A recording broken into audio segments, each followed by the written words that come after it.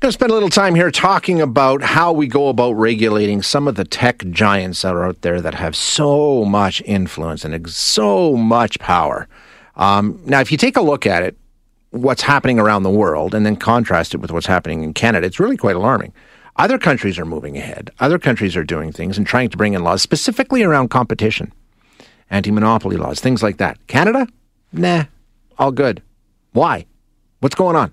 We're going to chat with Dr. Cian Birch, who is an associate professor in the graduate program in Science and Technology Studies at York University in Toronto. Doctor, thank you for your time today. I appreciate you joining us.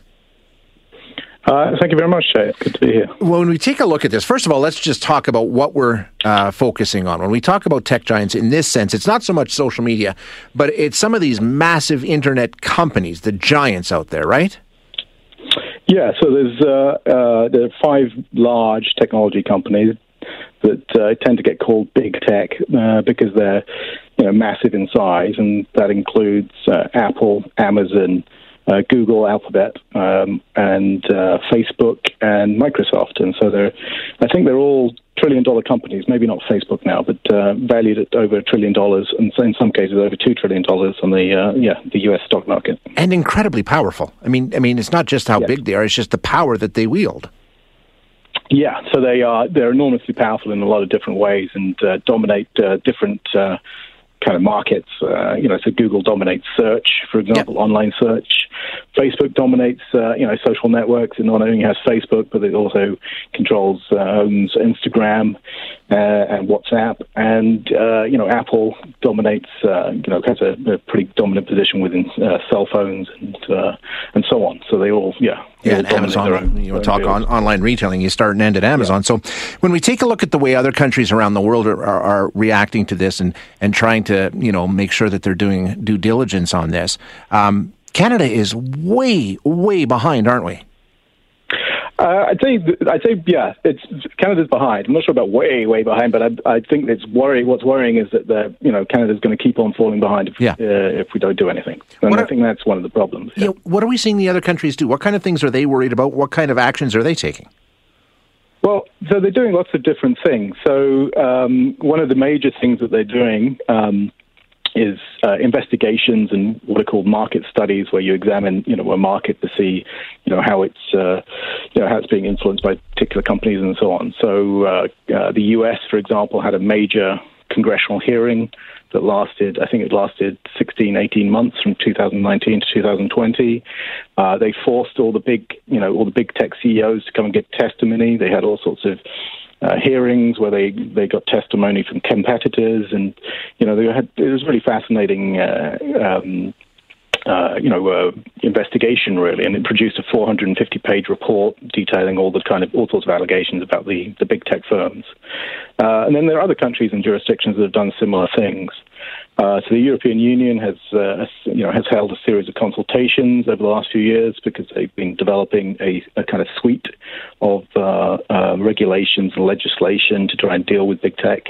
The UK has had produced a report on digital markets back in 2019 called the Furman Report. And then last year, the Australian Competition and Consumer Commission produced a report on the influence of Google and Facebook on their media and advertising and such like. Yeah. So has Canada given any explanation as to why they aren't following similar courses of action? What's the reasoning? What's the argument against doing something like this? Well, I think it's tricky to kind of unpack why the government and politicians are not doing anything. I think there's generally a kind of limited political will to do anything about it. The Liberals promised in their election manifesto, there's a quote from there that says they're going to provide a clear set of rules that ensure fair competition in the online marketplace. But we haven't had anything since then. The Competition Bureau has had they've added a new unit to it, which is supposed to be focused on the kind of digital, but it ends up covering, it seems, the whole economy. So it's kind of combining everything in one. And then the Liberals have also added or increased the budget for the Competition Bureau, but I think previously they'd cut it as well. So I'm not sure if that's just making up ground or not. And I think that in terms of the kind of politics and the political will about it, I've read previous competition commissioners saying that Canada, the Canadian government, and maybe the Canadian people as well are pretty they're generally pretty comfortable, as it were, with monopoly and market concentration. So without a public outcry, without that kind of political will, we don't really see the drive to change things, basically. These companies are seen as different, though, I think, right? When you talk about typical competition laws and anti-monopoly laws and all those sorts of things that we've had in place for a long time, for some reason we see some of these tech giants as being different. But are they really all that different, or are there similarities, especially when it comes to competition law? Well, I think in the Canadian context, I think that's what's interesting here is that you've kind of got this debate about that going on right now. So you've got people who say that, yes, they're very different, and I think I position myself in that kind of camp. And then there are others who are kind of more, defend the kind of status quo and are more kind of like, arguing that we don't need new laws, that the current competition laws will actually work to control any of the kind of threats to competition out there. But I think that the latter, the kind of more status quo, pundits, commentators, and so on, kind of miss the kind of fundamental, or misunderstand the fundamental nature of big tech. And I wrote about this in the National Post, and I was trying to identify a range of ways that they kind of misunderstand big tech, ranging from a misunderstanding of the way that personal data is collected and used. And I think that this, in the past, this is, they kind of equating it.